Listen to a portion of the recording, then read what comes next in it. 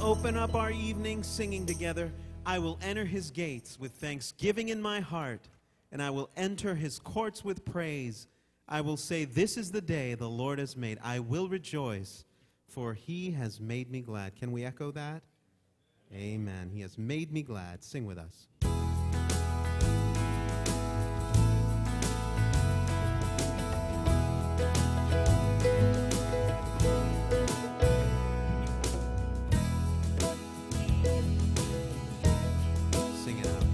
I will enter his gates with thanksgiving in my heart. I will enter his courts with praise. I will say, this is the day that the Lord has made. I will rejoice, for he has made me glad. He has made me glad. He has made me glad. He has made me glad. I will rejoice, for he has made me glad. He has made me glad. He has made me glad. I will rejoice, for he has made me glad. I will enter his gates. I will enter his gates with thanksgiving in my heart. I will enter his courts. I will enter his courts with praise. I will say, this is the day that the Lord has made. I will rejoice, for he has made me glad. He has made me glad. He has made me glad. He has made me glad. I will rejoice, for he has made me glad. He has made me glad. He has made me glad. I will rejoice, for he has made me glad. Sing that chorus. He has made me glad. He has made me glad. He has made me glad. I will rejoice, for he has made me glad. He has made me glad. He has made me glad. I will rejoice, for he has made me glad. I will rejoice. I will rejoice, for he has made me glad. I will rejoice. I will rejoice, for he has made me glad.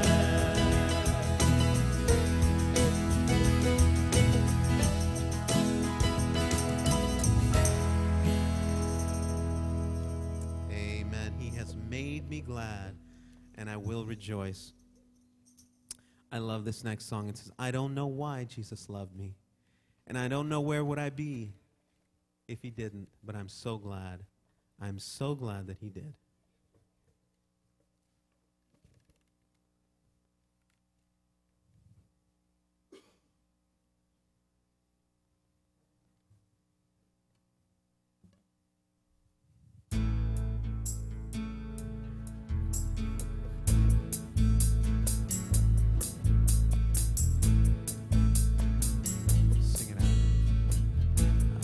Don't know why Jesus loved me. I don't know why he cared. I don't know why he sacrificed his life. Oh, but I'm glad he did. Where would I be? Would I be if Jesus didn't love me? Where would I be if Jesus didn't care?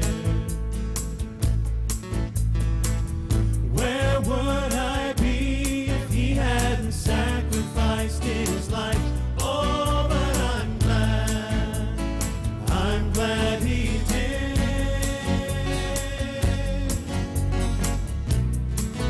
I'm so glad he did. He left his mighty throne. He left his mighty throne in glory to bring to us redemption story. Then he died, but he rose again just for me. Oh, and I'm glad he did. Sing that chorus. He left his left his mighty throne in glory. Oh, yes, he did.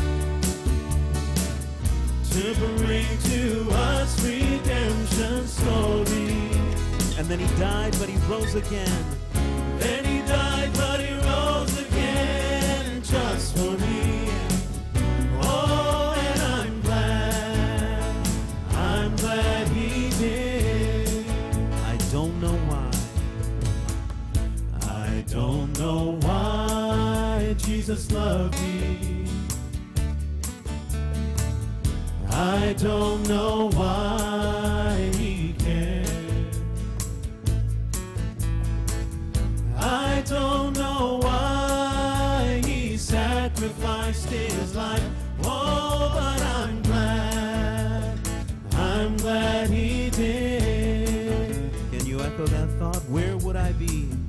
Where would I be if Jesus didn't love me? Where would I be? Where would I be if Jesus didn't care? Where would I be if he hadn't sacrificed his life? Oh, but I'm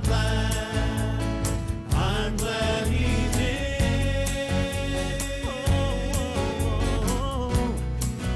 I'm so glad he did. All right, he left his mighty throne. He left his mighty throne in glory to bring to us redemption story. Then he died, but he rose again just for me. Oh, and I'm glad he did. He left his mighty throne in glory. He left his mighty throne in glory to bring to us redemption story. Oh, then he died, but he rose again just for me. Oh, and I'm glad he did. Sing that last line. I'm so glad he did. I'm so glad he did. Sing it again. I'm so glad. I'm so glad he did. I'm so glad he did. I'm so glad he did. Amen.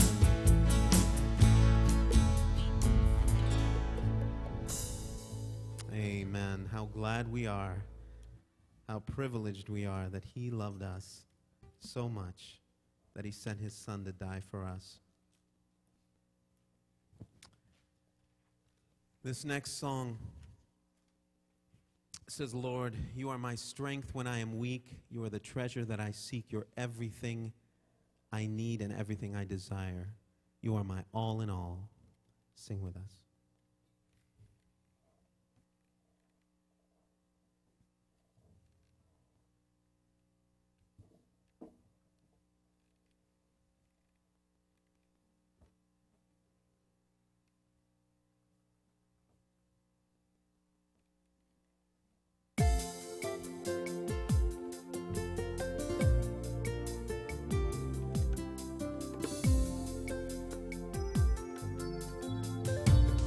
You are my strength. You are my strength when I am weak. You are the treasure that I seek. You are my all in all. Seeking you as a precious jewel, Lord, to give up I'd be a fool. You are my all in all.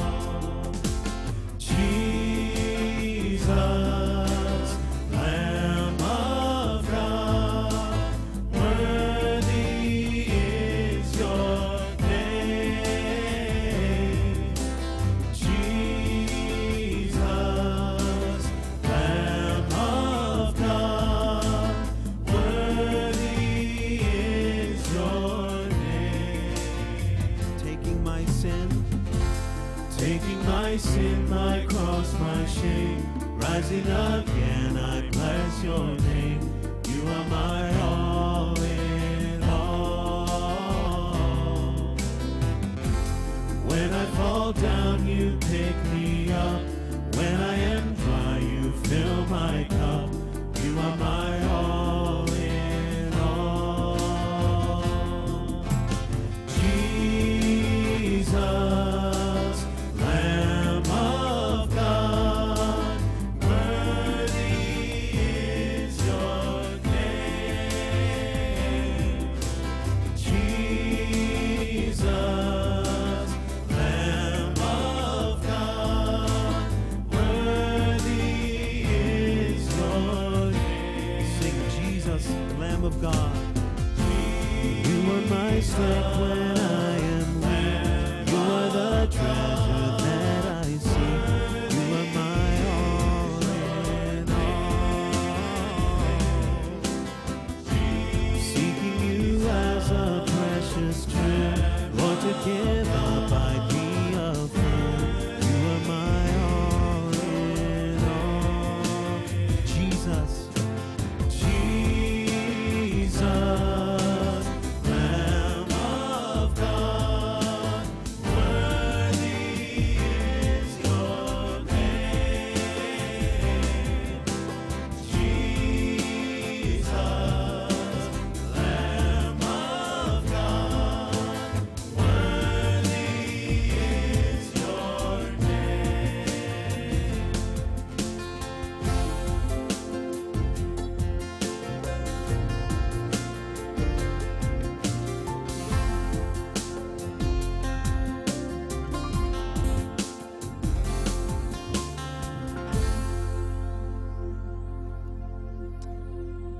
Amen. And before Carl comes up to give us the word, we're going to close with one song. It's called the Family Prayer Song. And may it be the prayer of each one of our hearts. As for me and my house, we will serve the Lord.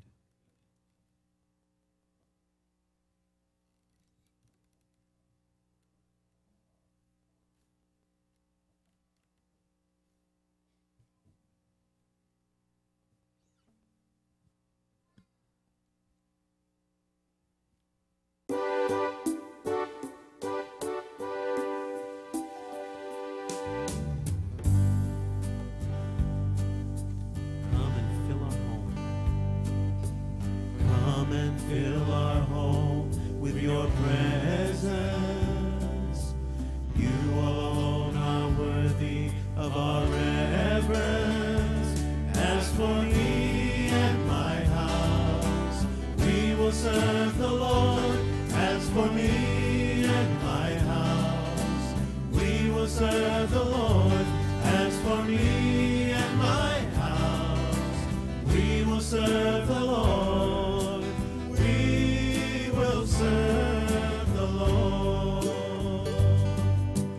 Lord, we vow to live holy, bowing our knees to you only. As for me and my house, we will serve the Lord. As for me and my house, we will serve the Lord. As for me and my house, we will serve the Lord. We will serve the Lord. Staying together. Staying together, praying together, any storm we can weather, trusting in God's word. We need each other, fathers and mothers, sisters and brothers, in harmony and love. As for me and my house, we will serve the Lord. As for me and my house, we will serve the Lord. As for me and my house, we will serve the Lord. We will serve the Lord. Sing the chorus. As for me. As for me and my house, we will serve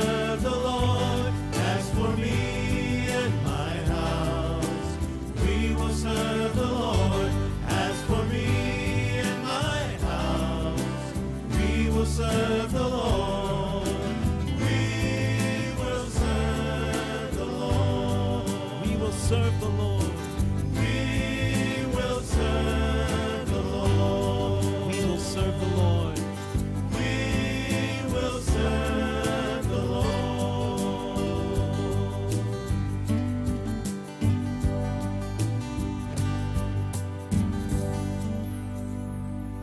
Amen.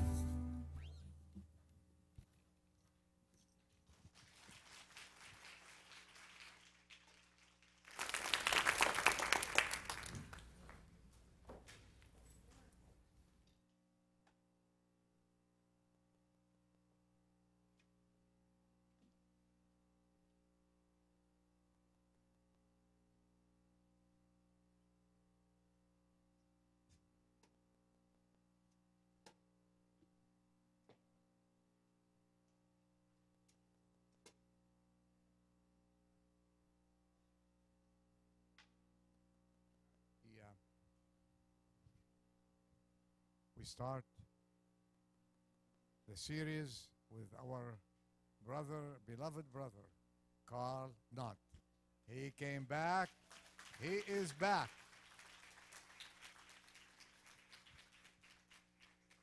This time he brought his wife, and we welcome them in the name of the Lord to be back to their church. That's what he told me. Am I right on that? Okay. So, are you watching me? We are very pleased to have him. They had a nice flight yesterday. We met them at the airport, brought them back here, and they are enjoying California again. For those of you who did not know how long Ruth has she been away from California, 25 years. 25 years. So we welcome her in the name of the Lord Jesus Christ, and we are very happy to have her here.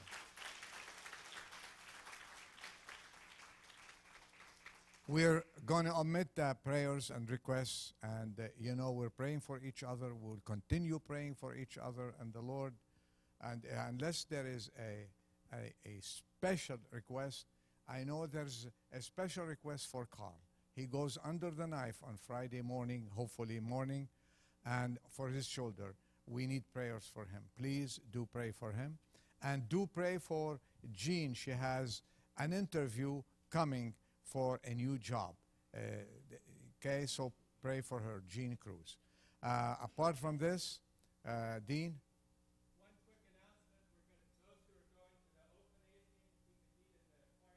After the meeting. Okay. Also, this is a question, a very important question. Listen to me. How long do you want Carl to preach tonight? 10 o'clock? 11 o'clock? Now, we're going to get you out on time around 8:45, and because we know it's a school night, and thank God for that.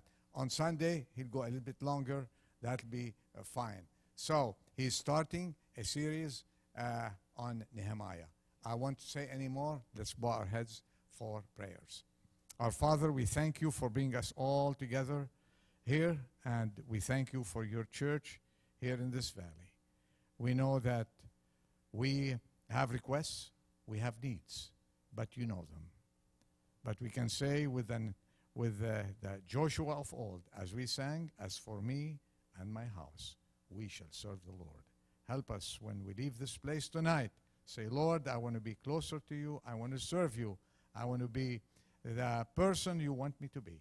Bless Carl in a special prayer during this series of messages. And we pray that he will have the full liberty in the Holy Spirit to speak to our hearts, regardless. In Jesus' name we ask and pray. Amen. Carl?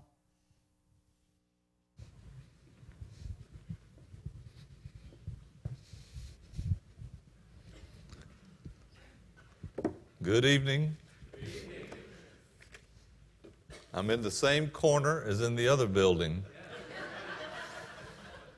But they brought me here last night and informed me that the baptistry is also a trap door, and if you go overtime. So I've been duly warned. How many of you have had a chance to meet my wife? I don't know. Ruth, please stand up so everybody can see you. That's my better half.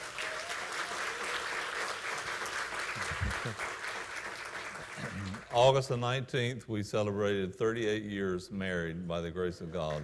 Yeah.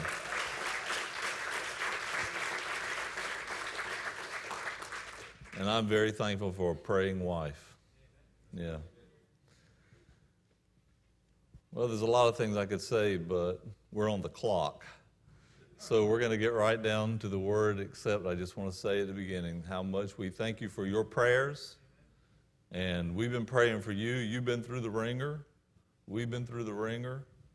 But you know, we have a God who says in Hebrews 13, I will never leave you nor forsake you. And when Christians stick together, they act like the Lord. The Lord never bails out on us. He never leaves us or forsakes us. And He puts up with a lot, doesn't He? I know He does in my case. But He's with us.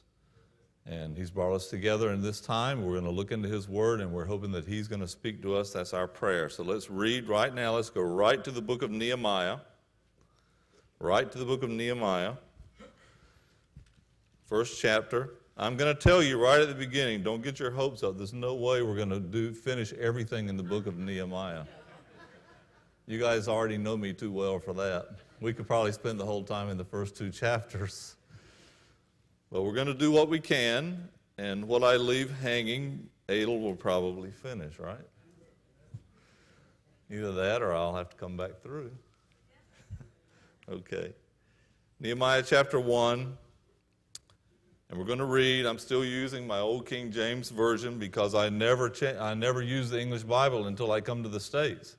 I get it off the shelf and it's the same one. So just, if I say thee and thou and you don't know what it means or shouldest, don't worry. You just stick to the NASB or the NIV or whatever you're reading. It's all right. Chapter 1 of the book of Nehemiah. The word of the Lord says, the words of Nehemiah, the son of Hakaliah, and it came to pass in the month Kislew, in the 20th year, that I was in Shushan, the palace, that Hanani, one of my brethren, came, he and certain men of Judah, and I asked them concerning the Jews that had escaped, which were left of the captivity, and concerning Jerusalem. And they said unto me, the remnant that are left of the captivity there in the province are in great affliction and reproach. The wall of Jerusalem also is broken down, and the gates thereof are burned with fire. And it came to pass, when I heard these words, that I sat down and wept and mourned certain days, and fasted and prayed before the God of heaven, and said, I beseech thee, O Lord God of heaven, the great and terrible God that keepeth covenant and mercy for them that love him and obey his commandments, let thine ear now be attentive and thine eyes open, that thou mayest hear the prayer of thy servant, which I pray before thee now, day and night, for the children of Israel, thy servants, and confess the sins of the children of Israel, which we have sinned against thee. Both I and my father's house have sinned. We have dealt very corruptly against thee, and have not kept the commandments, nor the statutes, nor the judgments which thou commandest thy servant Moses. Remember, I beseech thee, the word that thou commandest thy servant Moses, saying, if ye transgress, I will scatter you abroad among the nations. But if ye turn unto me, and keep my commandments, and do them, though there were of you cast out into the uttermost part of the heaven, yet will I gather them from thence, and will bring them unto the place that I have chosen to set my name there. Now these are thy servants, and thy people, whom thou hast redeemed by thy great power and thy strong hand. O Lord, I beseech thee, let now thine ear be attentive to the prayer of thy servant, and to the prayer of thy servants, who desire to fear thy name and prosper. I pray thee, thy servant this day, and grant him mercy in the sight of this man, for I was the king's cupbearer. Shall we pray? Heavenly Father, we are grateful for the privilege we have of being together as a family in the Lord. We thank you for this church. I thank you for my family here in San Ramon. I thank you for sustaining them and blessing them. Thank you for the miracle of this wonderful meeting place that you have given them. Thank you that we can be together for the measure of health that we enjoy, for the blessings of salvation and fellowship, for your Son, the Lord Jesus, and for the wonderful opportunity we have this evening looking into this Word, the Word of God, the book of books. We pray the Holy Spirit will have complete liberty with speaker and hearer alike, that your word would be made plain unto us, and that you would touch every heart and minister to every single person here as only you can. And we depend upon you to do it, and we know you will, for we ask it in the name of our Lord Jesus Christ. Amen. Amen. Before we get into chapter 1, which is where we're going to spend our time tonight, I do want to give you sort of an overview of the book of Nehemiah, just real quick. Some people like it and some people don't. So for the ones who don't, you can just sit there and do this. And the others want to know how to divide the book. I don't like long, complicated outlines, not for general teaching, because they're hard to remember. So I like to keep things simple. So we're just going to divide the book of Nehemiah into 2 parts, that's all. Chapters 1 through 7 are rebuilding the wall. And chapters 8 to 13 are restoring the people. Rebuilding the wall and restoring the people. Now I want to ask you a question. Which of those do you think was the hardest job? The people. People are a lot harder to work with than bricks and stones. Anybody here hadn't figured that out? It's because they haven't had any children yet, or they're not married.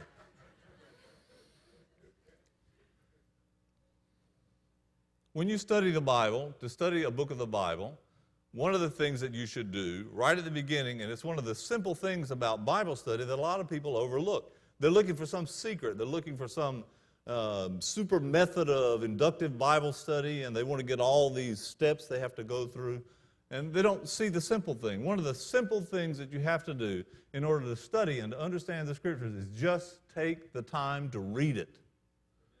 There's no shortcut. How many people here, don't raise your hand because we don't want anybody to be embarrassed, but how many people here have read through the whole Bible? And those of you who don't know me know what I'm going to say, or who do know me know what I'm going to say next. Because it's my old horse that I get on all the time and ride. I read the Bible 6 times before I got saved. That shows you how spiritually retarded I was. 6 times, cover to cover. Anybody here ever read a book called The Phantom Toll Booth? It's a great book. We've read it. We read books aloud. Well, not anymore. Our kids are all grown, but we used to take books and read them aloud. The Bible, but also other books that we thought were instructive or helpful. We read The Phantom Toll Booth, and there's a story in there, or in the middle of it, a chapter where one of the characters named Humbug swam through the sea of knowledge. He jumped to Conclusions, which was the island of conclusions. Then to get out of it, he had to swim through the sea of knowledge. And he swam all the way through it, and when he came out the other side, he was dry. Am I right? He was still dry. He was a humbug. Swam through the sea of knowledge and didn't get anything. Well, I felt like him when I finally got saved. I said, I was just like the humbug, reading the Bible. I swam through the sea of knowledge all those times and didn't get wet. What in the world was wrong with me? Well, what astounds me, I don't know how many times I've read it since then because I don't keep track. It's nothing to brag about. And however many times I read it, I need to read it that many more times. But what astounds me and amazes me is to meet people who have been Christians for years and they've never read through the Bible. They read John and they read Revelation, and I like both of them. And that's about it. And of the 4 Gospels, they said, well, they're all the same, and I read John, so, like we say in Spain, más o menos, ¿verdad, hermano? Más o menos. I read them. The Old Testament, the old teachers back in the Middle Ages and before that time used to say, and it's written down, Augustine was one of them who used to say it, the old is in the new, revealed. The new is in the old, concealed. There are things about the New Testament that are concealed in the Old Testament. There are things in the Old Testament that are fully revealed in the New Testament. And a lot of people, when they have questions about the Bible, it's because they haven't read it. And they read a verse and they get stumped on it and they get confused by it and they stop. And my common answer to them is just keep reading. Keep reading. The more you read, the more you're going to understand. So one of the things we do, and this is the point we're making, one of the things we do when we read the Bible is, when we study a book of the Bible, is we just sit down and read it. The first time, don't take any notes. Don't take any notes. Hide all pencil and paper and everything else from yourself. Put your hands behind your back, except to turn the page, and just read it. Just read it. Let it say what it says. And then after you've read it, go back and read it again. And go back and read it again. And now in one of these subsequent readings, you can take out a pencil and a piece of paper or whatever you want to and write down the numbers of the chapters, and beside each chapter number, as you read the chapter, when you finish reading that chapter, try to write a short summary of what's in that chapter. And by short, I mean like 5 words or less. Just a few key words of what's in that chapter. Okay, we're going to cheat tonight. I'm going to give you all 13 chapters. And I'm not going to give you time to write it all down. Those of you who take shorthand or can write fast, you're going to be all right. The rest of you will just have to get the recording. Chapter 1, inquiry, answer, and reaction. That's what happened in chapter 1. Nehemiah asked a question. He got an answer, and he had a reaction to that answer. And that's what we're going to see as we move into it tonight. Okay? Chapter 2, he got permission. Permission to go to Jerusalem. He traveled to Jerusalem. So we say permission, travel, and then he inspected things for himself. In chapter 1, he heard what things were like. What did he do in chapter 2? He went and saw for himself what they were like. Permission, travel, inspection, and then he said, let us rise up and build. So we put permission, travel, inspection, and exhortation in chapter 2. We're still under the 5-word limit. I think I made it under 5 in all of these. Yep. Chapter 3, builders on the wall. It's just a list of who built on the wall and where they built, and also includes the names of a few people who didn't do anything. Oops. Chapter 4, opposition overcome. Whenever anybody's doing any work for the Lord, there's always opposition. I remember an old preacher once said, the devil lets sleeping Christians lie. But if you mean business for God, the devil will start meaning business with you. And he'll send everything he can after you. From the inside, from the outside, he'll attack you every way he can. So they had opposition in chapter 4. Opposition overcome. Chapter 5, then they began to have internal problems. Not all of the problems come from the outside. Sometimes there are difficulties and trials and conflicts among the people of God. Those are harder in some ways to bear up under than the things that come from the outside. And doesn't the devil know it? So this is what we have in chapter 5. Internal problems overcome. Chapter 6, delaying tactics. And they're saying to Nehemiah, oh, come over here and meet with us here, or look out, they're going to attack you. Come run into the temple where he wasn't allowed to go, into the part where only the priests could go. Go hide in there. Delaying tactics overcome, and the wall is finished. What did Nehemiah go to Jerusalem to do?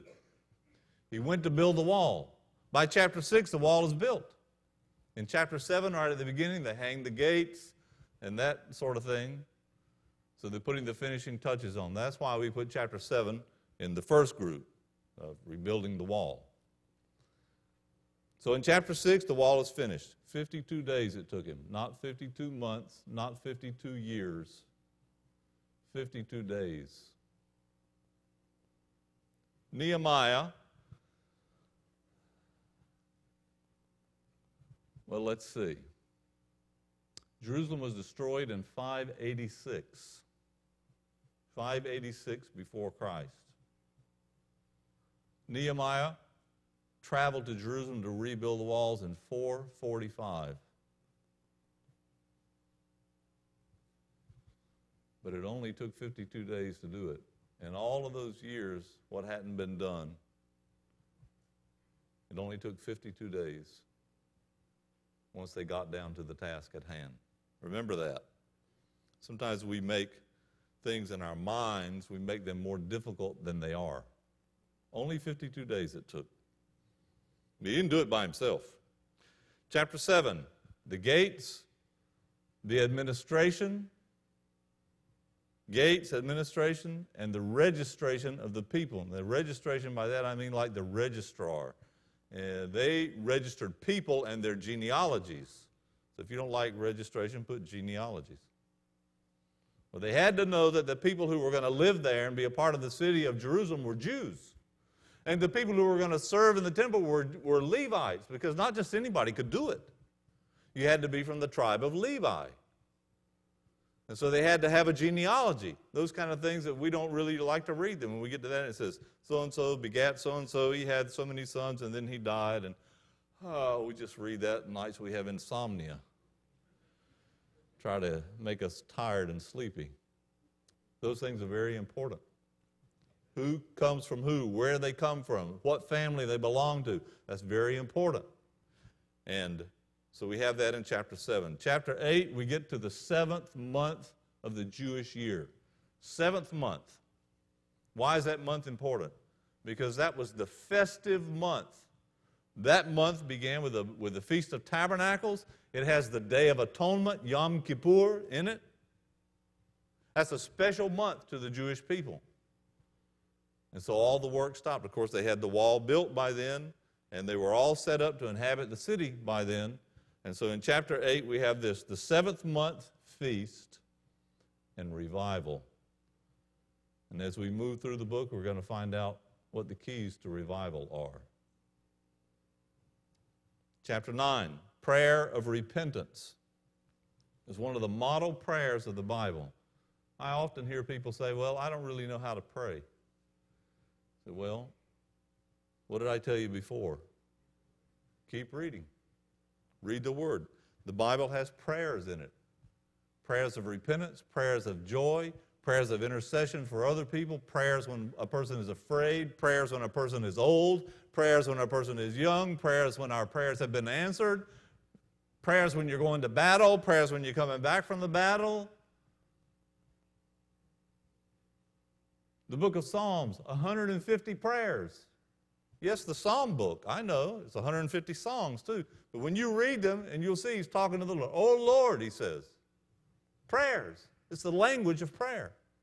So read. And here in Nehemiah chapter 9, we have a prayer of repentance and calling on the Lord to help them. Chapter 10, public commitment.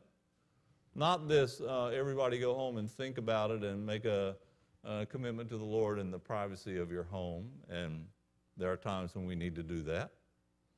But this was a public commitment, a national commitment, where it was very clear that day where everybody stood. Like they say in Spain, que me den los toros de frente. I want to give me all the bulls in front of me, not coming from behind. You know, I want them all out here. I want to know what I can count on, what there is, or I guess you say in English, put all the cards on the table, face up. So we know who's who and what's what. And that's what happened in chapter 10. Chapter 11, they choose the people who are going to inhabit the city of Jerusalem. So we put dwellers chosen or inhabitants chosen. Chapter 11. Chapter 12, they have a ceremony to dedicate the wall. Remember those enemies back in chapter 4? They get to hear the sounds of the celebration. When they scoffed at it at the beginning and said, what are they doing? They're going to build this in a day. If a fox ran over that, he would knock it down. And they all laughed and thought they were so smart. Now the wall's built. And that fox that was going to knock it over, well, the people are up there, choirs and people marching around the wall in two directions on that little weak wall that a fox was going to knock over. They're up there marching around the wall in two directions, and they meet, and they have a ceremony of praise and dedication. That's chapter 12. But then, chapter 13, an interval of time goes by, and there's unfaithfulness. Remember those commitments they made in chapter 10? We'll see that when we come to it. They cover three main areas. Well, when you come to chapter 13, it's like they went down the list of those three areas and systematically went back on everything they said they were going to do.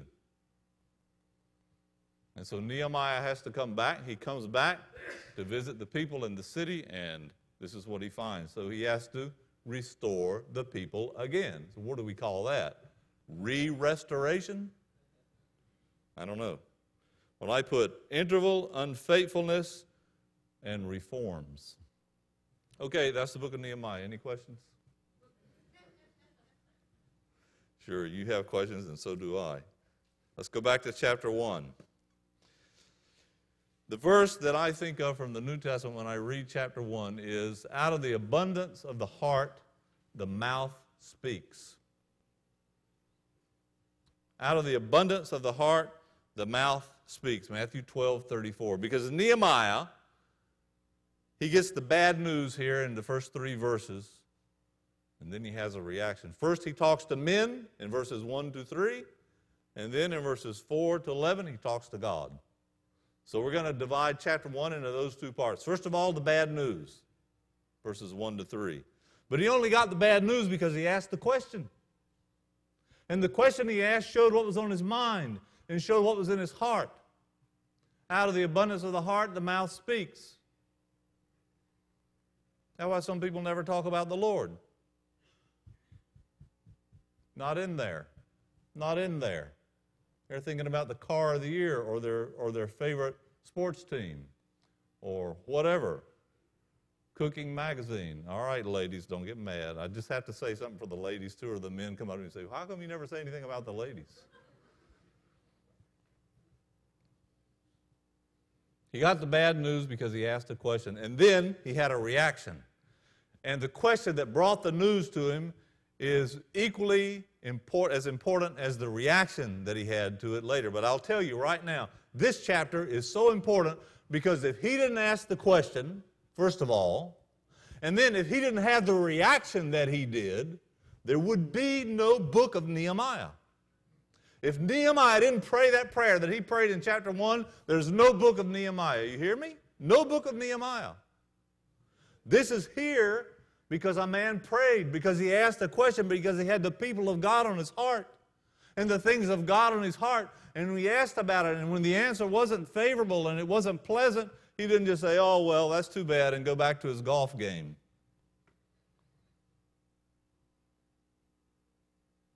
Nehemiah's reaction and his prayer in chapter 1 brought about the rest of the book of Nehemiah. And I want to ask you a question. Have you thought about the potential, what things could happen, what your life could be like, what the life of the church could be like if you were like Nehemiah? If you have an active interest in the things of God, if you have a heart for the things of God, and if you react like he did when he saw the problems that the people of God were going through. Some people, when they hear about Christians or churches with problems, they're so quick to criticize. Oh, well, that's because they start getting out their little black book of things that they didn't like, and then this and that. And some people pray and encourage and build. And that's what Nehemiah did. He could have said, oh, well, you know, that's what they get. I mean, that's what happened. Those people lived a long time ago, and they did a lot of bad things, you know, and they got what was coming to them. He could have said that, but he didn't say that. In chapter 1, he says, he prays and he says, we have dealt very corruptly against him. What did he do? What did he do? Jerusalem was destroyed in 586.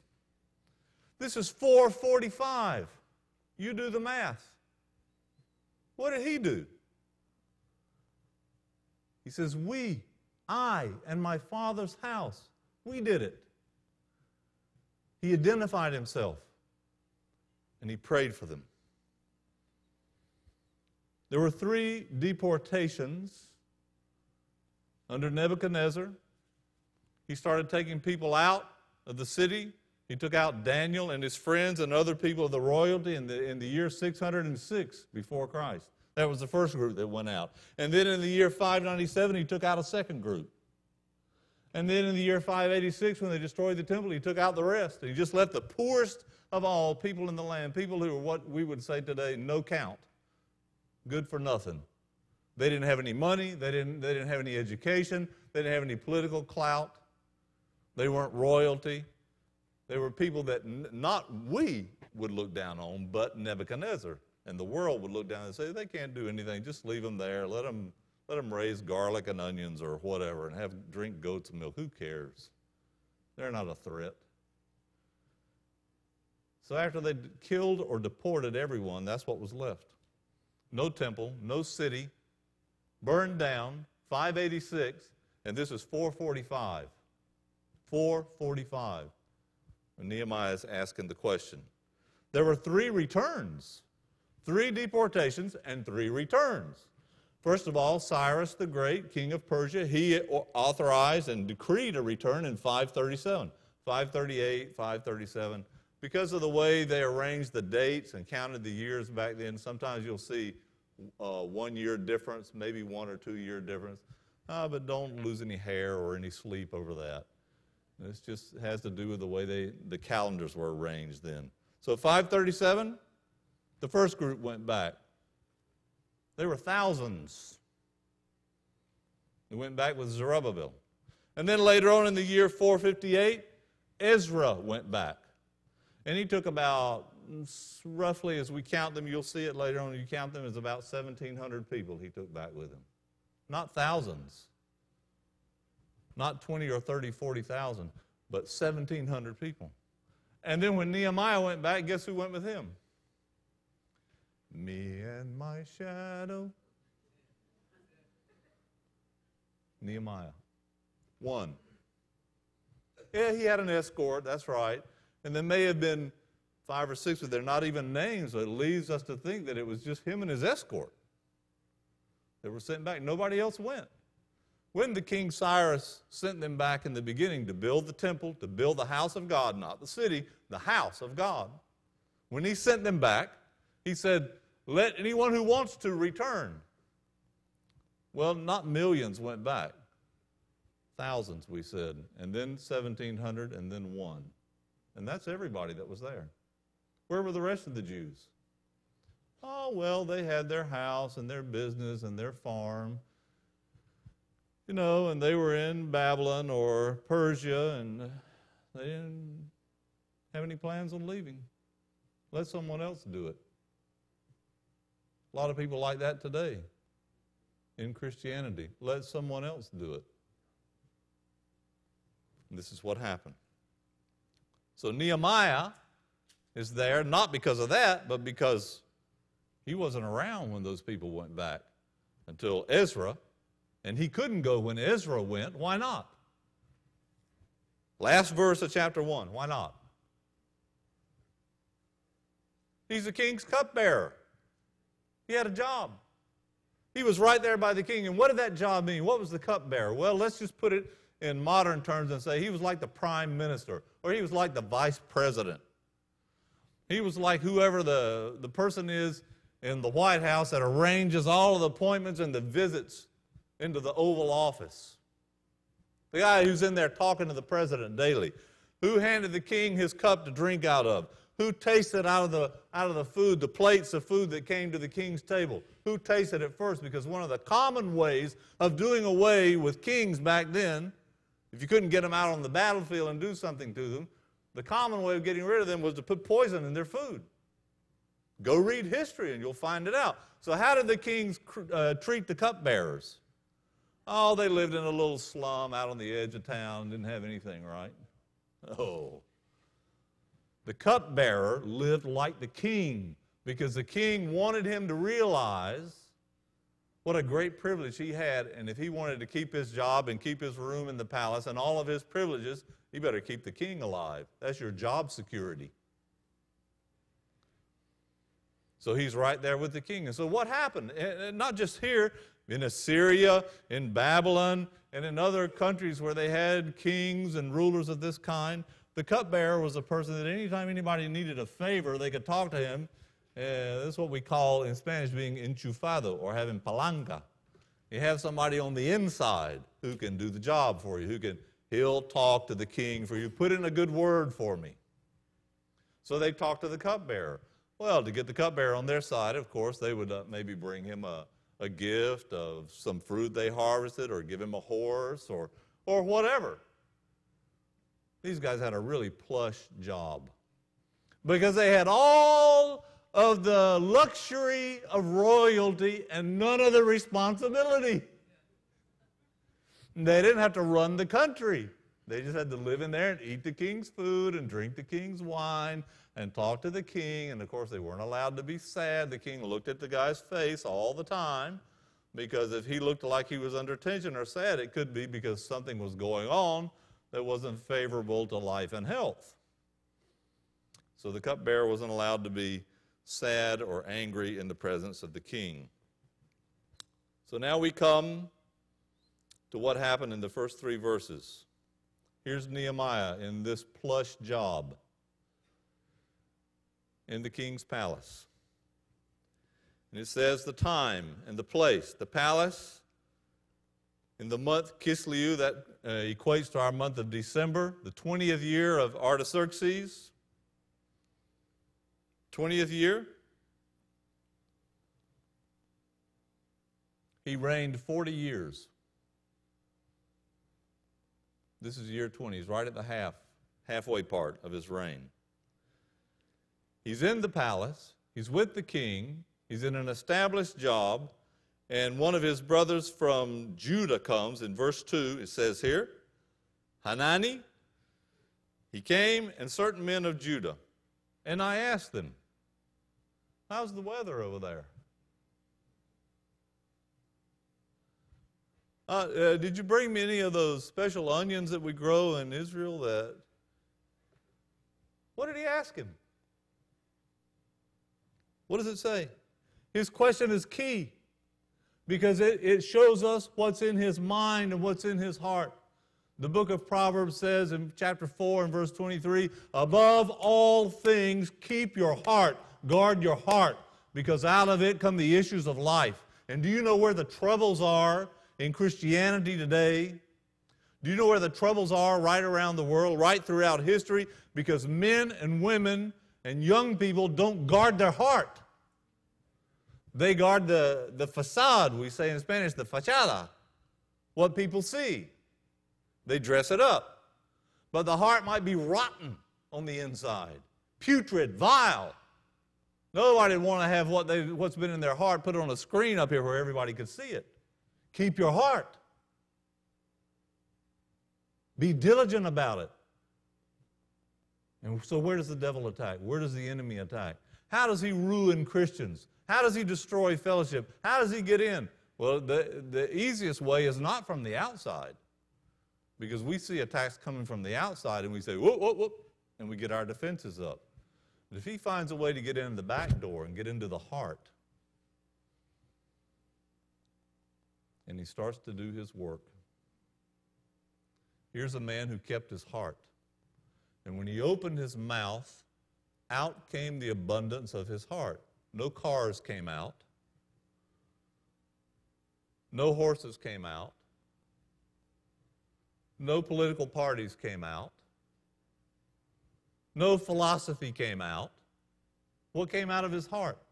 What came out when he opened his mouth? I asked concerning the Jews that had escaped. Escaped from what? He means the ones who had escaped death and the ones who had escaped being taken off into captivity, the ones who were left there. They asked about them. Why did he ask about them? Not because he was being polite, because he had them in his heart. He had them in his heart. It was easy. You know what they say? One of the easiest ways to remember people's names is start praying for them. Write their name down and start praying for them. You remember their names. You're praying for them. He had them in his heart. I ask about the Jews that had escaped or were left of the captivity, and concerning Jerusalem. Why? He tells you at the end here. He tells you the place, verse 9. unto the place that I have chosen to set my name there. God chooses a place for his people to be, a place where he puts his name, a place where he wants them to gather together, and a place where he blesses them. The Lord is not teaching us or approving of this Lone Ranger behavior that some people have. He gathers his people together. He has a place where he meets with them. Yes, you can worship the Lord anywhere. And you should worship him everywhere. And you should never go anywhere where you can't. So all these people that say you can worship the Lord anywhere, they're going to start asking themselves if they can really do it in some of the places they go. Where 2 or 3 are gathered together in my name, there am I in the midst. The Lord meets with his people when they gather together. He's with us everywhere, it's true, but he's with us in a special way when we gather together. And Nehemiah knew that there was a place, one place in all the world that God had chosen in those days when he worked primarily through the nation of Israel to put his name. And that place had been destroyed. The temple in Jerusalem. He asked concerning Jerusalem. In Psalm 122, we read about Jerusalem. Our feet will walk on your streets. He sounds like he's in a dream. He's thinking about the city of Jerusalem. In Psalm 137, verse 5, the psalmist says, if I forget thee, O Jerusalem, let my right hand forget her cunning.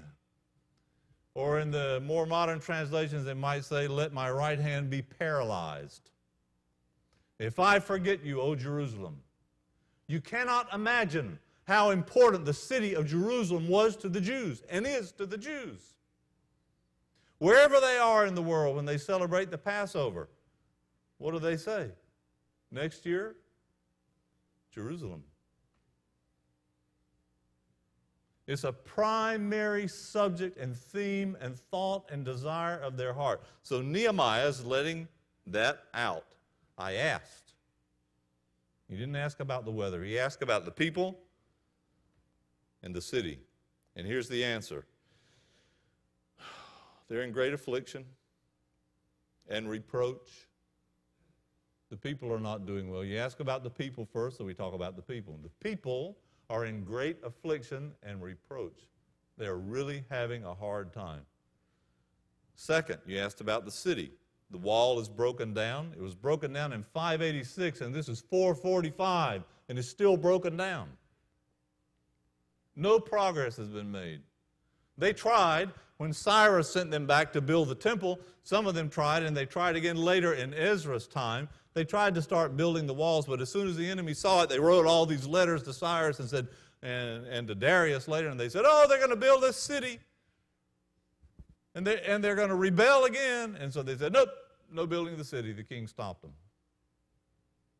They never had a commandment to build the city. Cyrus commanded them to build the temple. So the gates are burned with fire. The walls are broken down. There's no protection. There's no separation. There's no control. There's no quality. Anybody and anybody's dog can go in and out of Jerusalem and do whatever they want. There's nothing there. And nothing can ever be done as long as the walls are down and the gates are burned. And you know what? Today, a lot of people like things that way. They like churches that don't have any walls or gates. They just like to have a big revolving door, easy in and easy out. No commitment, no defense, no separation from the world. A lot of people grow up in churches where they never heard the word separation. It's a Bible word. And walls are built for separation. And walls are built for protection. And walls are monuments to the presence. They're part of the testimony. There's a city here. There are people here. And if you want to come in, you come in through the gate. Jerusalem didn't have any of that. I love the question of Nehemiah because it shows where his heart was. But I love his reaction even more. In the book of Amos, that's the only other verse or section we're going to turn to tonight. Come with me to the book of Amos. Joel, Amos, Obadiah. Some of you know the song, right? Genesis, Exodus, Leviticus, Numbers, Deuteronomy. Some people still have to sing the song to find the minor prophets. Okay, Joel, Amos, Obadiah, Jonah, Micah, right there. Amos. In Spain, most people use the same version of the Bible, and so it's easy there to tell people the page number. They just say, such and such a verse in a book, and it's on page 1220. And everybody that doesn't know where to find the book, they just start turning that page. But we can't do that. We have too many versions and too many sizes of Bibles to do that. So you're on your own. Find the book of Amos. Chapter 6. I stalled a little bit to let you find it. I hope you were turning to it.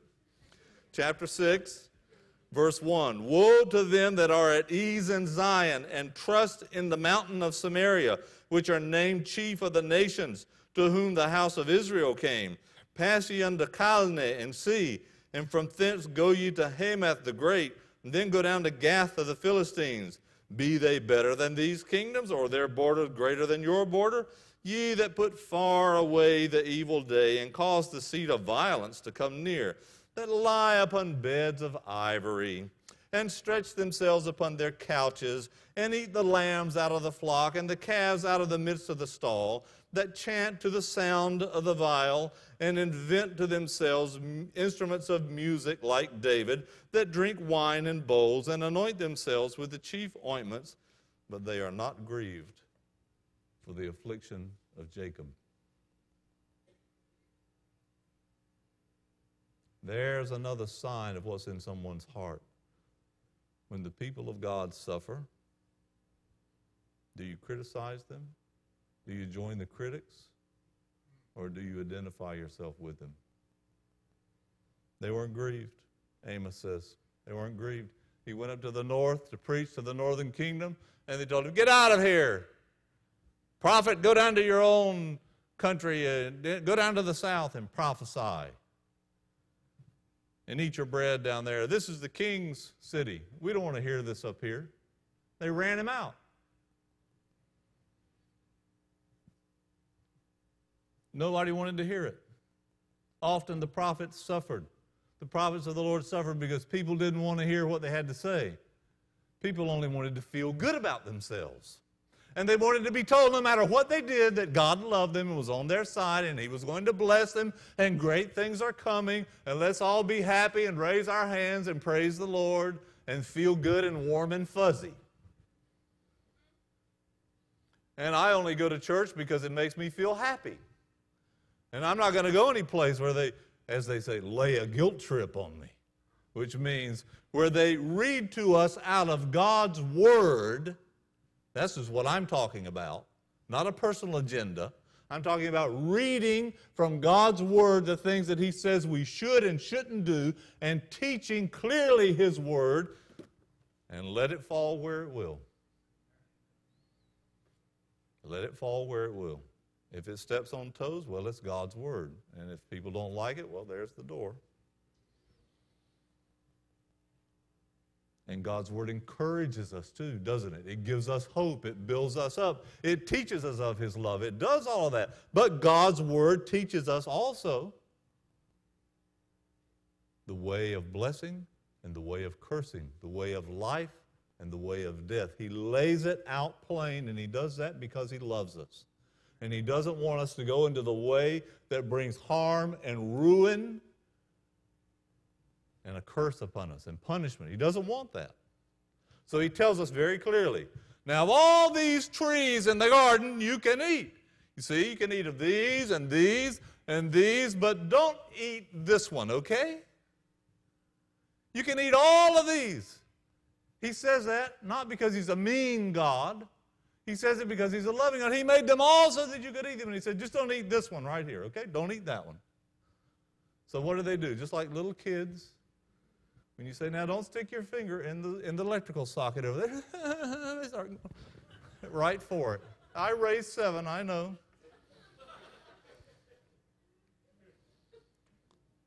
They went right to it. Why did God tell them that? Why did He tell Israel? the way of cursing and the way of blessing, the way of life and the way of death. And what good did it do him to tell Israel that?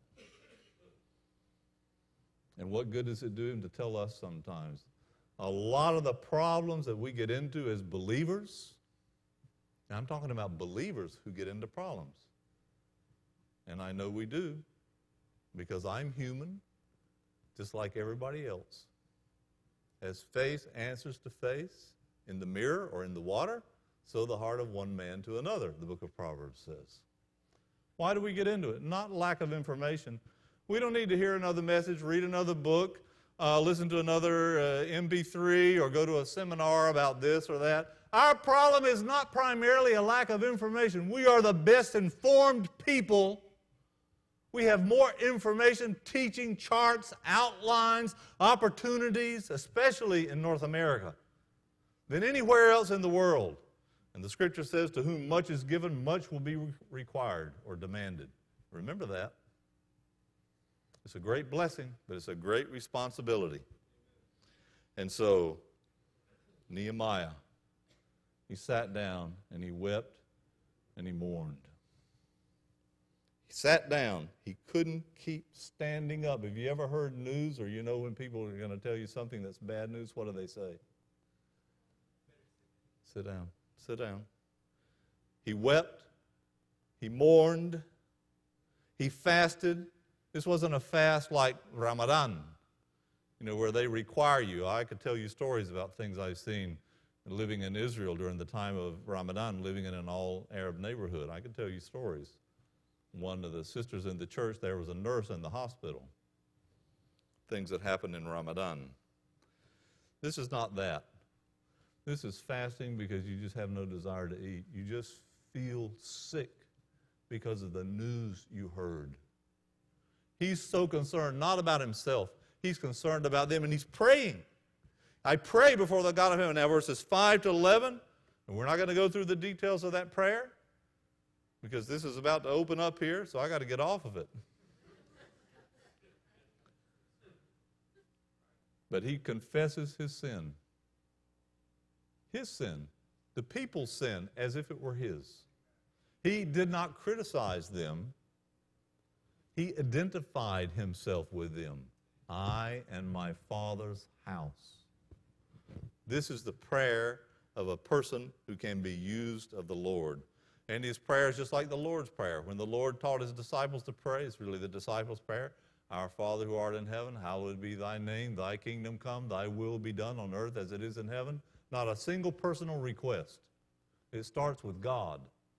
He didn't go running in with his shopping cart into the heavenly Safeway, and hey, give me this and this and this and this and this. Okay, go to the checkout line and you're out and gone. First of all, he stopped and he remembered whose presence he was in. He says, I pray thee, O Lord God of heaven. Look at how he speaks. And he talks about how God has mercy for them that love him and keep his commandments. What did the Lord Jesus say in John 14? If you love me, keep my commandments. He who has my word and keeps it, he it is who loves me. That's where love is. That's how you tell if people love God, if they keep his commandments. That's the motivation for being an obedient Christian, not fear of anything. Love of God, and that's why Paul says to the Corinthians in 1 Corinthians 16, if any man love not our Lord Jesus Christ, let him be anathema. Because a lot of people who know things about him, but they don't love him. And that's the whole problem with their life. That's the whole problem. They're not in love with the Lord Jesus. And that brings everything, it'll go back to the heart, like we said in Proverbs 4:23. Back to the heart. And there are the problems. Nehemiah is a man who loves the Lord and keeps his commandments, and he knows other people who do, and he's praying for them.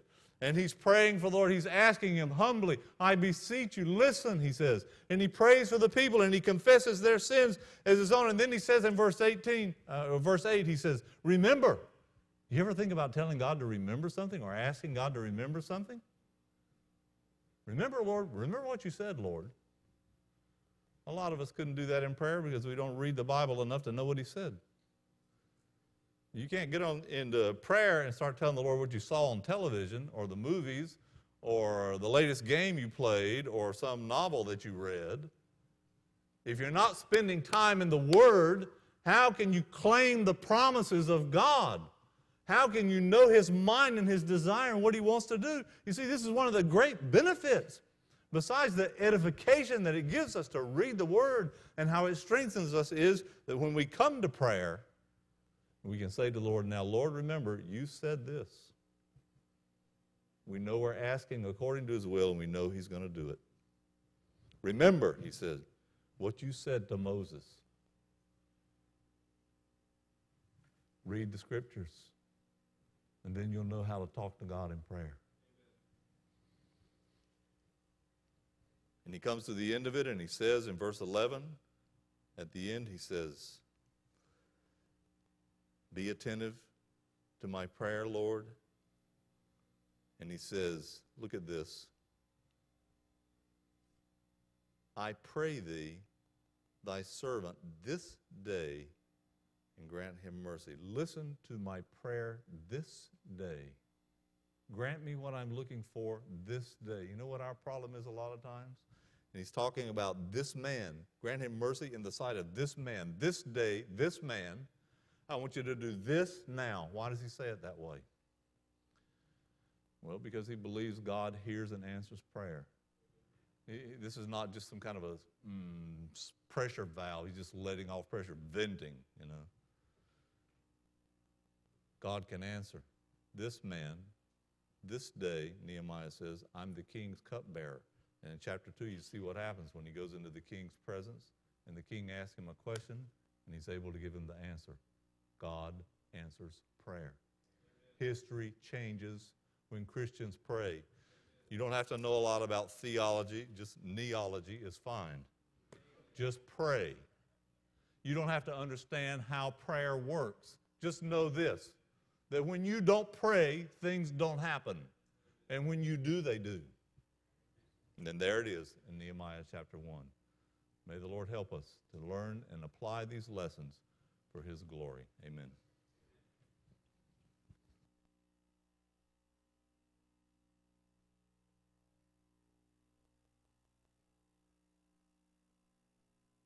Holy Spirit that knows the needs of the hearts. And we thank you for this message tonight that spoke to our hearts. We pray that when we leave this place, we will take it with us. We'll meditate on it. We'll read our Bible. We'll trust the Word. We know more.